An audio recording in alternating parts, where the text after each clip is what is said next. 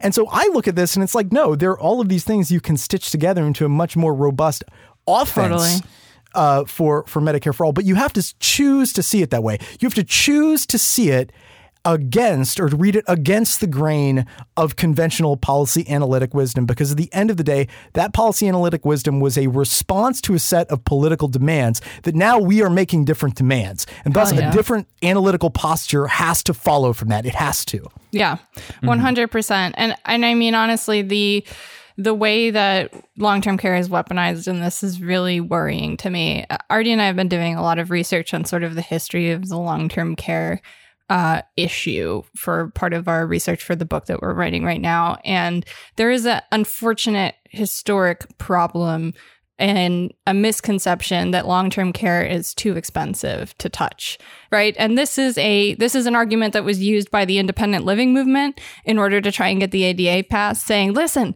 some of us disabled people want to join the workforce and we need job protections to join the workforce. We're not like those indigent, non-working, poor disabled people who need, we're just playing up the same goddamn welfare queen narrative. Yeah, we'll pay for our own, healthcare. Just give us the means to get off Medicaid and get off the dole, and we'll pay for our care attendants. And you know what that means is that, we're not like those undeserving poor. Right. So many people don't have assistance. And ultimately what that results in is worse health outcomes. Yeah. Right. If you cannot transfer yourself out of your bed into your wheelchair by yourself and you need assistance going to the bathroom, not having a personal care assistant to help you do that is deadly sometimes. And that represents unnecessary burdens on the healthcare system. It's unnecessary violence, medical neglect, and we don't need to do that. It's not that this is too expensive. It's that we don't care about the lives of the people that need this care. Absolutely. And and fundamentally too, I think I'm just going to I'll repeat something that I said. I've said this about this before, but I feel like a really easy way to think about this and why long-term care is so goddamn important. And by the very nature of calling something Medicare for All or single payer or whatever, must be included.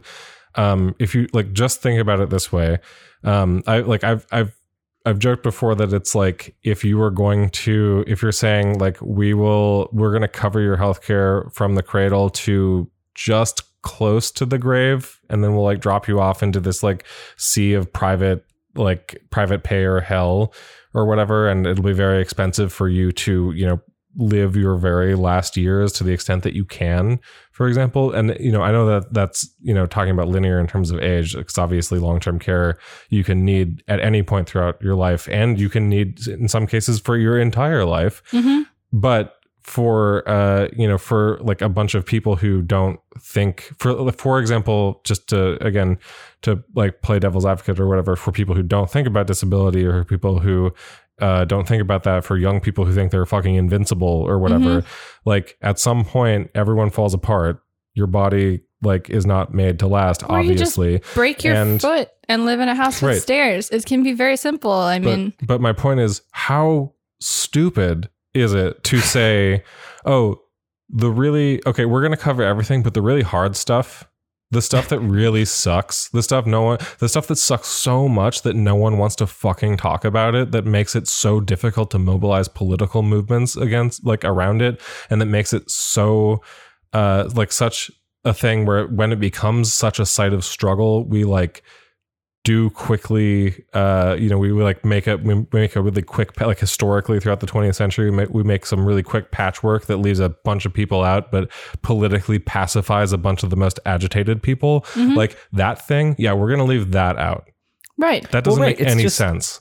It's just saying we'll solve the easy problem, and not the more important one. I mean, we're going to hide all the shit under the bed, and then the room's clean.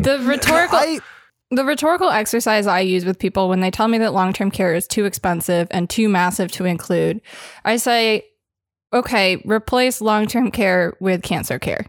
Would you support a Medicare for All bill that left out cancer care because it's too pervasive of a need and too expensive? Right. Yeah. No, I mean, I think that the historic line, the historic faux political pragmatist line on long-term care is something like, you build the foundation of the house and then you build the rest of the house later. But, I think that was a line where, if it ever plausibly made sense, which I don't think it did, right. But I think if it ever plausibly made sense, it made sense at a time where you had a lot of, continue the metaphor, people to construct the house, right? You had these large consolidated interest groups in the form of organized labor to help, construct the foundation of the house. And then you had these sort of very politically weak, more politically marginalized interests that, if they're part of the house, if the long-term services and supports part of the house isn't built, like that's okay because they're not that big of a group anyway, and they're not that politically powerful. To say that now the same logic applies is to ignore one of the potentially largest organizing bases for the policy, one of the largest social bases for the policy at all. So to say that doesn't count, or it's too hard, or it's too politically difficult now, is to ignore one of the most potentially powerful political constituencies at all. So it just reveals that not only do you not understand really the policy, you don't understand the political potential of this moment. Absolutely. Yeah. Hello, this is Daniel, Beatrice's screen reader program. Support us at patreon.com/deathpanelpod to hear the full episode and get access to patron-only content. With love, The Death Panel.